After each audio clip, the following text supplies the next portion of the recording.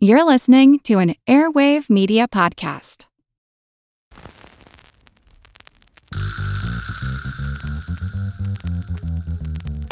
Her Money is made possible by Fidelity Investments. Together, we're encouraging you to always be in the front seat when it comes to your money. Discover how at fidelity.com/front seat. Her Money comes to you through PRX.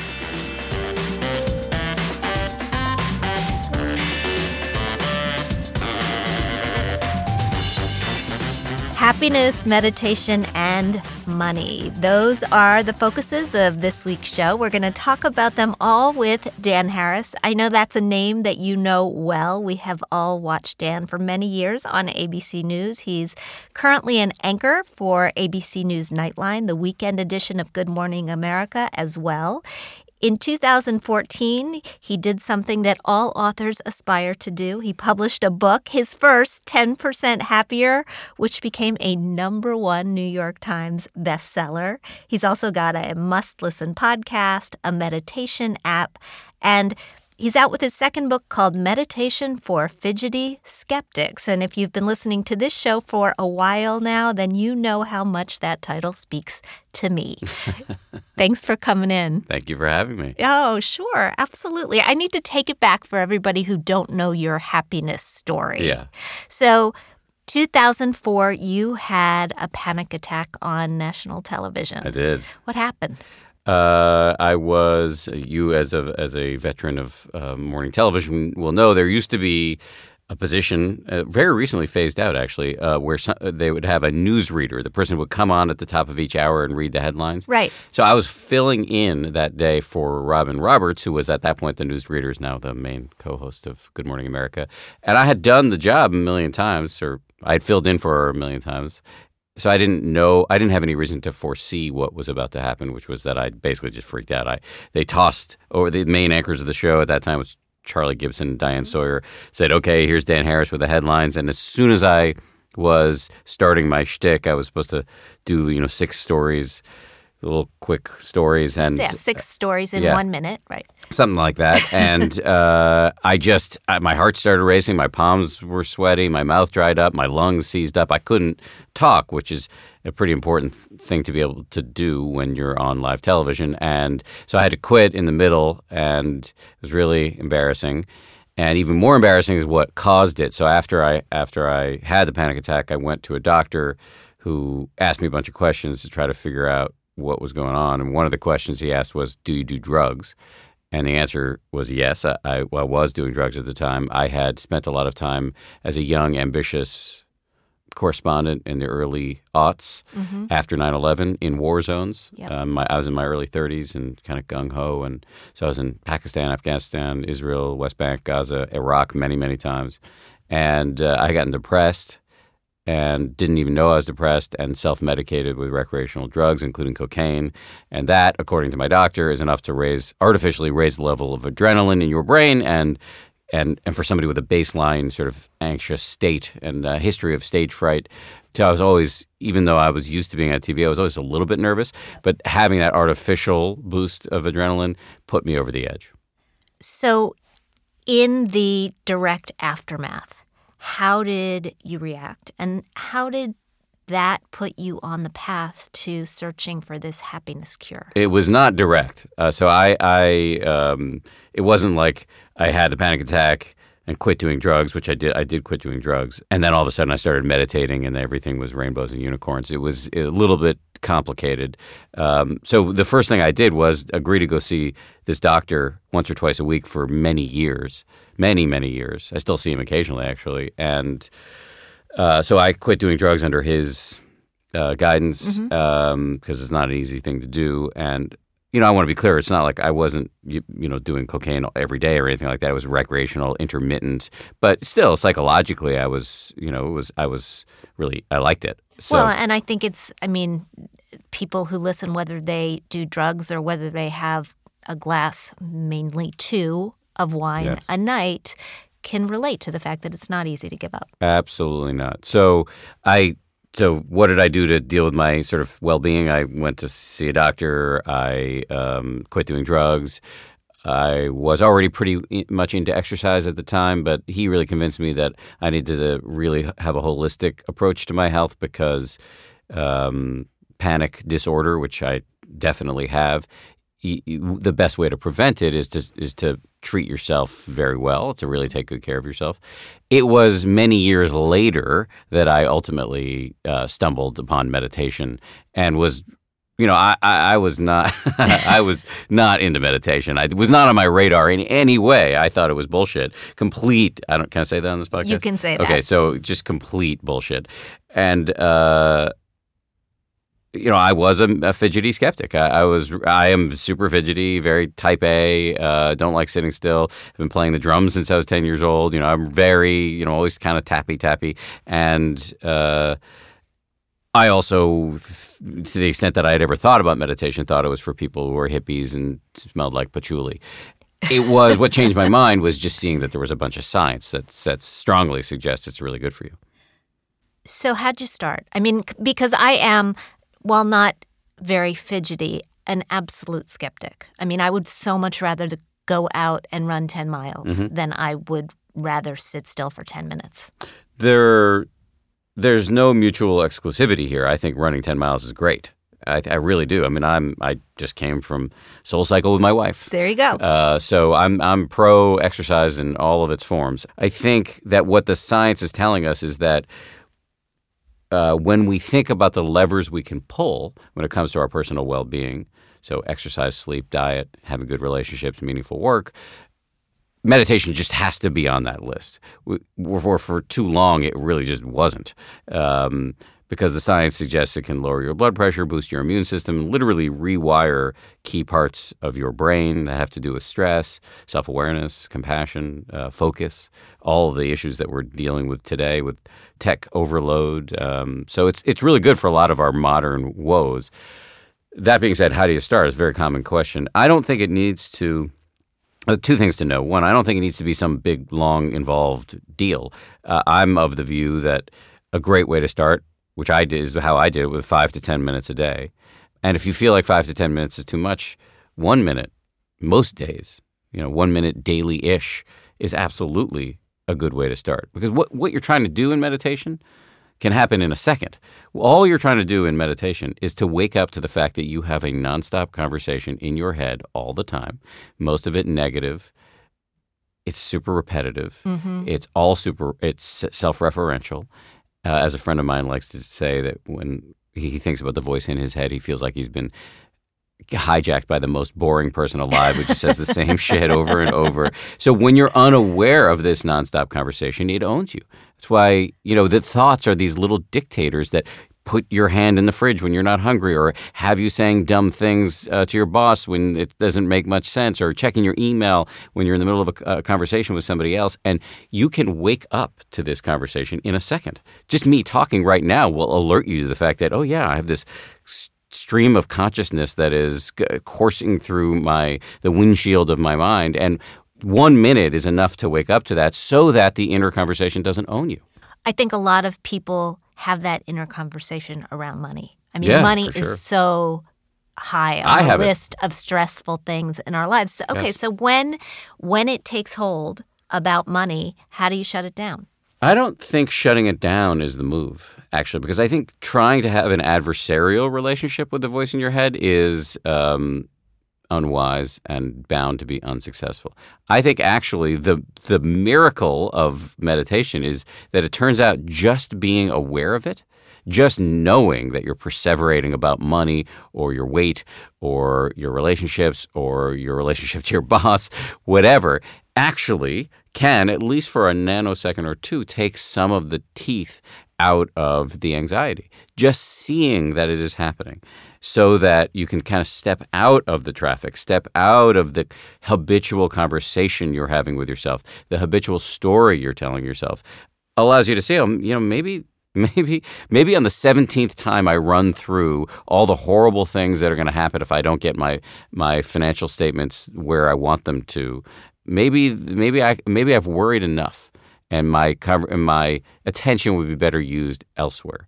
Because I don't think it's unreasonable to worry about money. I think it's unreasonable to worry too much about money. Because if you worry too much, you're wasting your time. So you can cross the line between useless rumination and what I call constructive anguish. A certain amount of worrying makes sense, but we tend to take it too far. And meditation just allows you to boost your self-awareness to see, oh yeah, maybe I don't need to be running through this over and over and over again. I can use my attention to think about something more constructive. We're going to come back and meditate a little bit in just a second. Yeah. But before we do that, I want to talk about the relationship between meditation and happiness. Mm-hmm. As we talk about things like money, it's one of those things that not just stresses us out, but makes us really, really unhappy. Mm-hmm.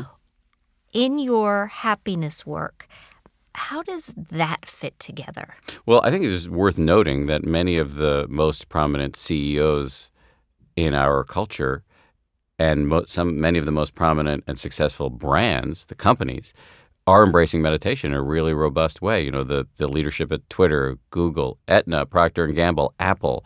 In fact, my company has been involved in working with some of these companies. So that's not a coincidence.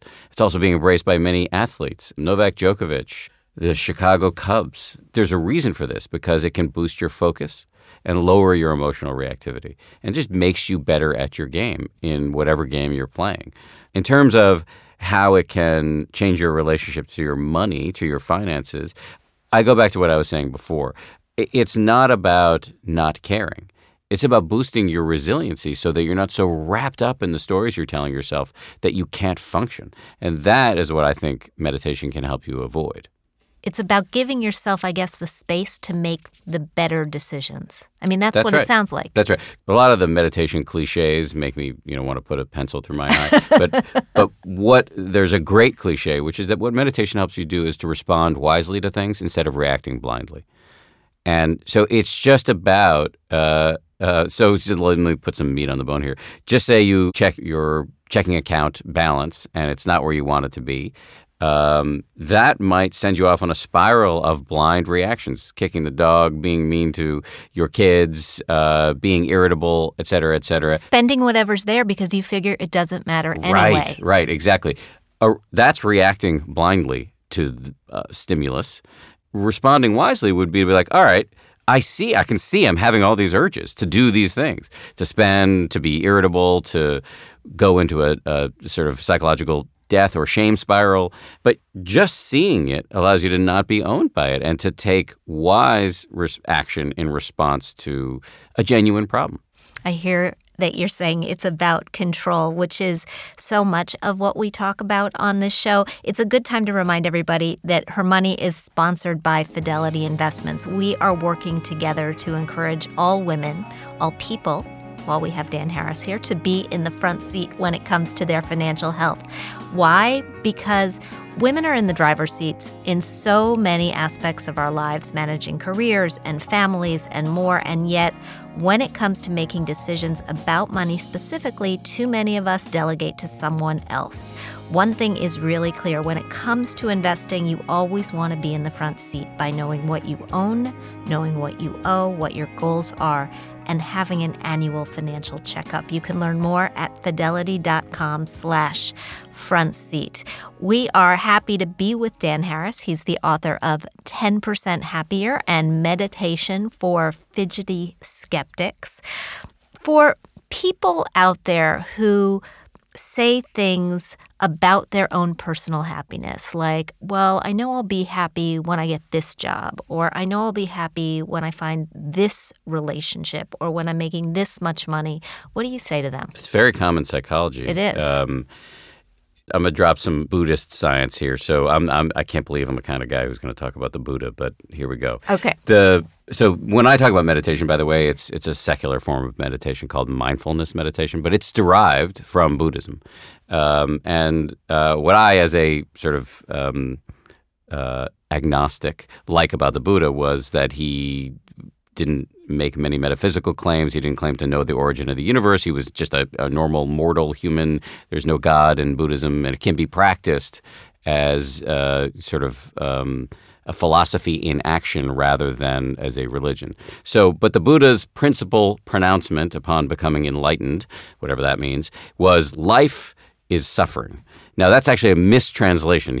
We in English use the word suffering. The Buddha didn't mean that life is like having your innards pecked out by crows. What he meant is that life is going to be unsatisfying if you're always thinking that I need to get pleasant stuff and avoid unpleasant stuff. If you spend your whole life thinking, when I get that job, when I get that savings account to where I want it to be, then all my problems will be solved, and then, I will, it will be green pastures as far as the eye can see. But think about it. How many promotions have you had? How many pieces of cake have you enjoyed? How many vacations have you gone on? How many movies have you seen? And are you done? Of course not. We're insatiable. And in this way, the pursuit of happiness, which is enshrined in America's founding documents, becomes the source of our unhappiness. And this is the primordial lie we are telling ourselves over and over again. As you said before, as soon as I get that next job, as soon as I get my savings to where I want it to be, then I will be happy. Well, and we can't stop, because one of the things that we've learned from behavioral finance, which is now studied in all of these academic institutions across the country, is that human beings can't stop comparing. Yeah, we can't. Well, that's true, too.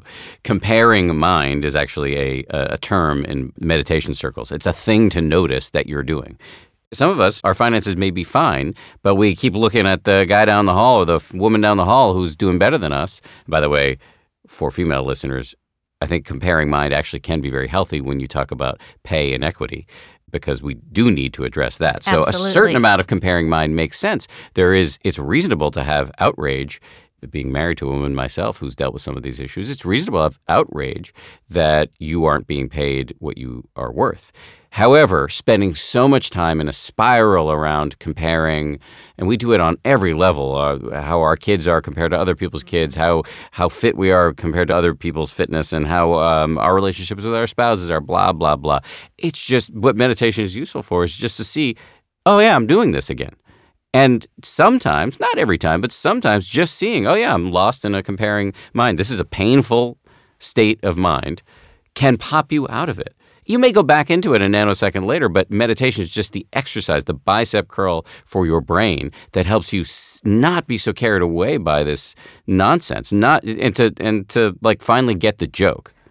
So you came here from SoulCycle. I was on the Peloton this morning, Okay, where you cool. see the 4,000 other people who have taken this class before you I hate and that where about Peloton, you yes. rank. And I Yeah. turn it off, but I turn it on again at the end just to make sure I haven't slipped into the bottom quartile.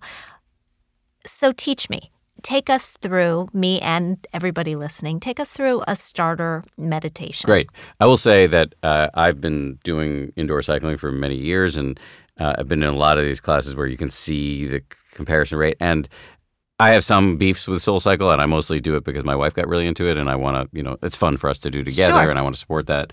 But one thing I really like about SoulCycle is there's no competition. No. And No. you're just competing against yourself, which for my psychology is actually really good. I will drive hard, but I'm not stuck in the misery of looking around and comparing myself. Anyway, so basic meditation. Why don't we do like a 1 to 2 minute meditation? Great. Okay, so you're actually going to do it? I'm going to do it. Okay, cool. All right, so there are really only 3 steps to beginning mindfulness meditation. The first is to kind of sit reasonably straight. You don't have to be ramrod straight, but comfortable, but with a spine that's reasonably straight, which can help avoid an unintended nap. Having said that, though, if you fall asleep, worse things could happen, and it may just be feedback that says you need more sleep. Okay, I will try not to fall asleep. That's fine if you fall asleep. I will wake you up. So that's the first step. Usually people close their eyes. If you don't want to close your eyes, you can kind of gaze at a neutral spot somewhere They're in front closed. of you. Okay. So the second step is just bring your full attention to the feeling of your breath coming in and going out. Just pick one spot where the breath is most prominent. Usually that's your nose or your chest or your belly. And you're not thinking about your breath. This is a key distinction. You're actually just feeling the raw data of the physical sensations. The breath coming in and going out. Okay. The third step is the key. Because as soon as you try to do this, your mind will go into full-on mutiny mode. You're going to start thinking about what's for lunch, what do I need a haircut, why did Dances with Wolves beat Goodfellas for Best Picture in 1991, where did Gerbils Run Wild, blah, blah, blah. And the whole game is just to notice that you become distracted and start again. And again, and again, and again. And the likelihood that you will stay with your breath for more than a nanosecond is de minimis. And that's not a problem. Many of us, especially us type A folks, as soon as we get distracted, our ego swoops in and tells us this BS story about how we're failed meditators. But actually, the moment you notice you've become distracted and you start again, that is a victory. And it's a victory of real consequence, because when you see how crazy you are, the craziness doesn't own you as much. So again, you're just feeling your breath coming in, going out. If you've noticed that you're distracted, mentally give yourself a pat on your back, because that moment is magic and you are changing your relationship with your inner narrator, which so often is giving you shitty ideas. All right. You're done. I'm done. That officially is meditation. All right. I mean, the thing I noticed most was when you pointed out, I've always thought of my breath in my gut, and that you said it was at my nose. Like, I was very focused on my nose during that entire exercise. You can pick, it could be your nose, your chest, but your belly. It doesn't matter. And the breath there's nothing particularly special or sacred about the breath. It's just kind of portable and always with you. And if it's not, then you dial 911. So, but you can focus on, some people freak out about focusing on their breath. You just focus on the feeling of your rear end on the chair, your hands touching. As you are catching your mind wandering and bringing it back, I mean, is it everything else has to wait? You don't have to. So the one tweak I would say to what you just said, which is 99% correct, is just you don't need to have an adversarial relationship to the thoughts. They're going to come. That's inevitable. The mind secretes thoughts. That's what it does.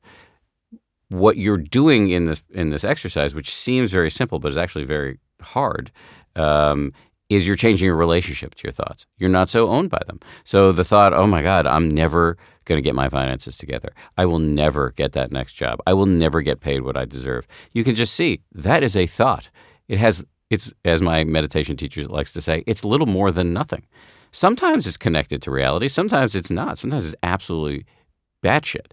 And so the point is just to notice our inner life is a cauldron of urges and impulses and desires and thoughts, and we don't have to be owned by it. We don't have to be manipulated all the time by the malevolent puppeteer of your ego. You can cut those strings, and that is super useful. You're not going to cut it forever.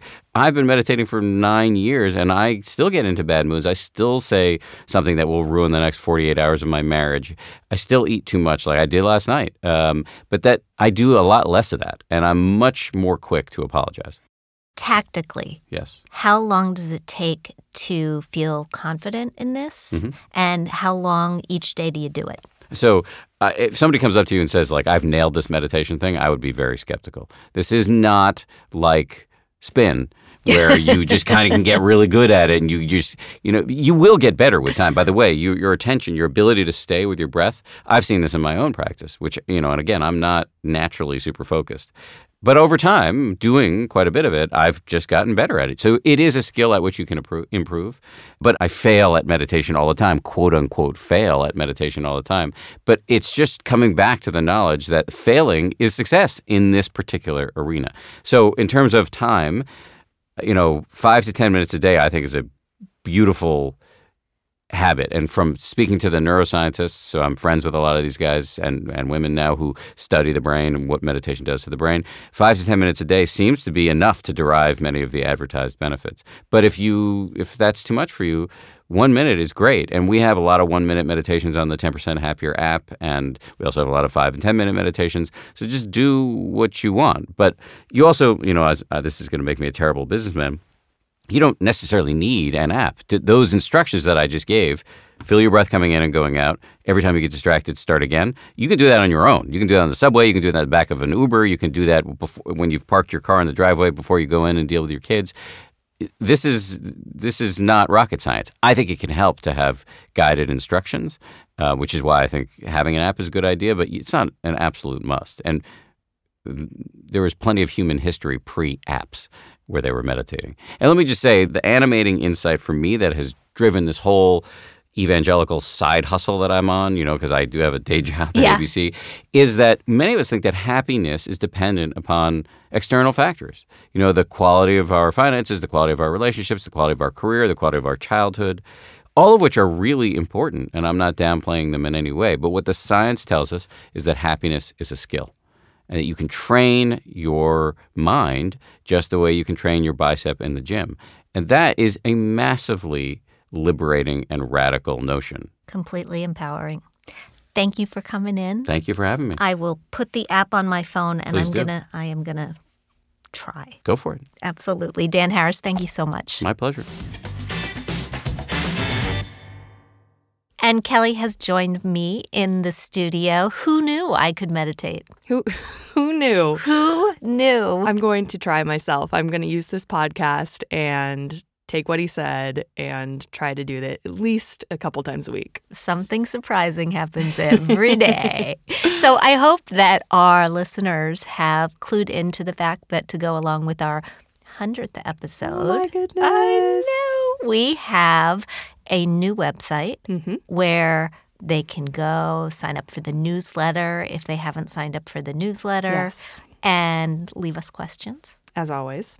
And we're also in the midst of a whole week of special podcasts that are 100% mailbag. So if you've been waiting to get your question answered, you've got a better than average shot that we answered it this week. And we're working on it. It's a work in progress. The show is, but we are figuring out how we can best answer everyone's questions that we get. Kelly is on this. On it. I think about it. But please know that we're trying. I'm trying. We are definitely trying. Okay, what do we have?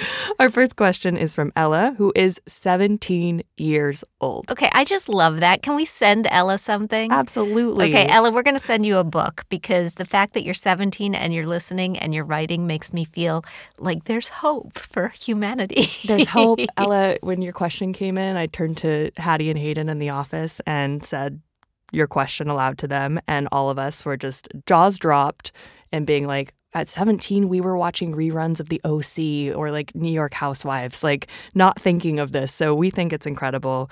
You're awesome. Here's her question. She writes, "Hi, Jean and Kelly. I'm 17 years old and will turn 18 in June. I currently have a savings and checking account with a debit card, but I was wondering if you had any advice for a young person who wants to be on top of her finances now, especially when it comes to retirement. Thanks so much for your advice and all of your hard work. Have a great day." Ella, you're awesome. Yeah, you are awesome. And sure, here's my big advice for somebody your age who wants to focus on retirement. Open a Roth IRA. So the deal is anybody is allowed to contribute up to $5,500 a year into a Roth IRA. You can be 17 as long as you have earned income. That earned income is the limit up to the $5,500 that you can contribute. So let's say you earn $2,000 over the summer at a job and you want to put $1,000 away for retirement.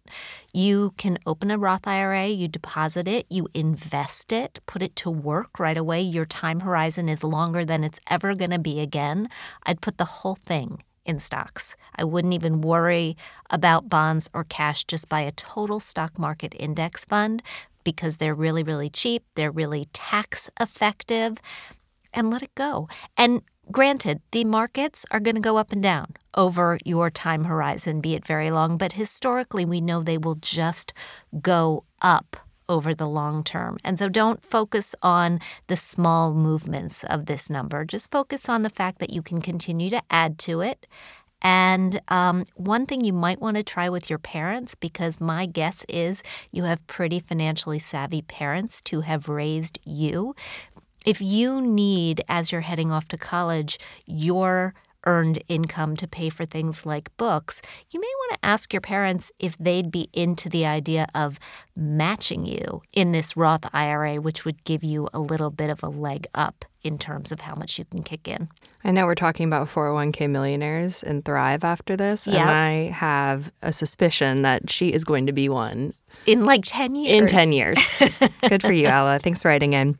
And we'll do one more from Linda. She writes, Dear Jean, thank you for making this great podcast. It has inspired me to be smarter with my money. But so far, it has been all wishing, and now I want to take action.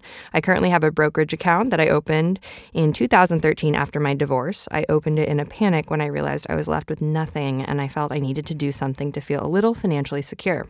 I have been contributing $400 a month since I opened it, and during this time, I've also been able to put another $500 a month in my savings account, plus any bonus I've received. She works in sales.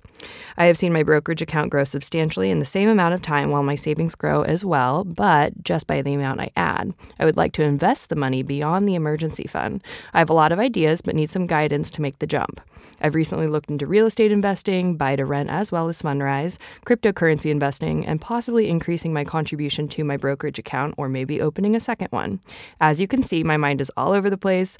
I recently contacted a fee-only financial firm to seek advice, but they have a $500,000 investment minimum. I don't meet that criteria. What kind of financial planner would you recommend I seek advice from? So most financial advisors, or I should say many, because most is a factual term, many financial advisors do not have minimums like that. Some of them don't have minimums at all. You could find a fee-only financial advisor. They're not getting paid based on your assets, and so they are going to be more willing to allow you to pay them either by a fee or by the hour for the work that they do for you.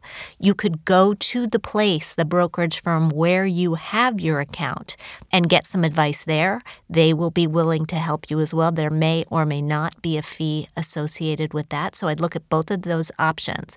As far as the menu of investment options that you laid out, my feeling about this, and it's been my feeling for a very long time, is that boring is better. I like plain vanilla, inexpensive, boring investments that you can just put money into every single month.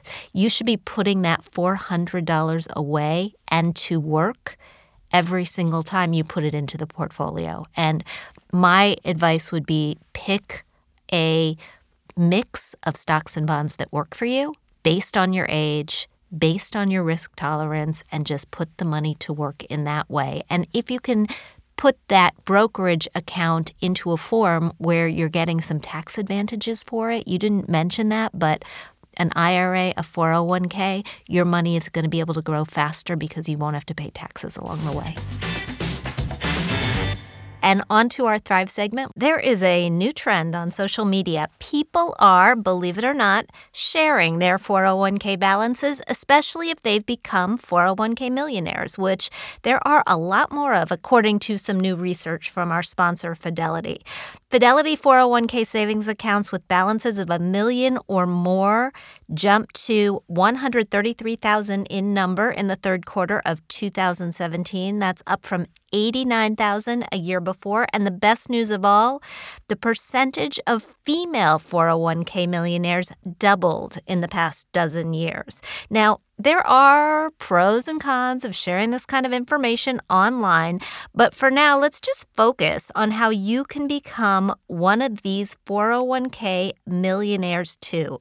The Financial Samurai blog offers a timeline depending on your asset allocation and your contributions. And for example, if you start with zero and you max out your 401k savings from now on, the contribution limits are $18,500 for 2018, and you set your equity allocation to 100%, you could reach millionaire status in just 18 years. If you go with 60% equity and 40% fixed income, which, by the way, is probably more advisable for more people, the blog calculates it'll take about 20 and a half years. And if you choose 100% cash, which, by the way, I would not advise, it'd look more like 40 years. Now, of course, it is a luxury to be able to max out your 401k, so this is assuming significant savings. If that's not in the cards right now, then hey, my advice is to just contribute enough to meet the employer match if there is one, and if not, start where you can and dial up the amount that you're contributing every year or with every bonus or raise. Thanks so much for joining me today on Her Money. Thank you to Dan Harris for the fantastic conversation. If you like what you hear, please subscribe to our show at Apple Podcasts. Leave us a review. We love hearing what you think. We'd like to thank our sponsor, Fidelity. We record our podcast out of CDM Sound Studios. Our music is provided by Track Tribe, and our show comes to you through PRX. Join us next week when we'll be back with organizational psychologist, Wharton professor, and best-selling author Adam Grant. We'll talk soon.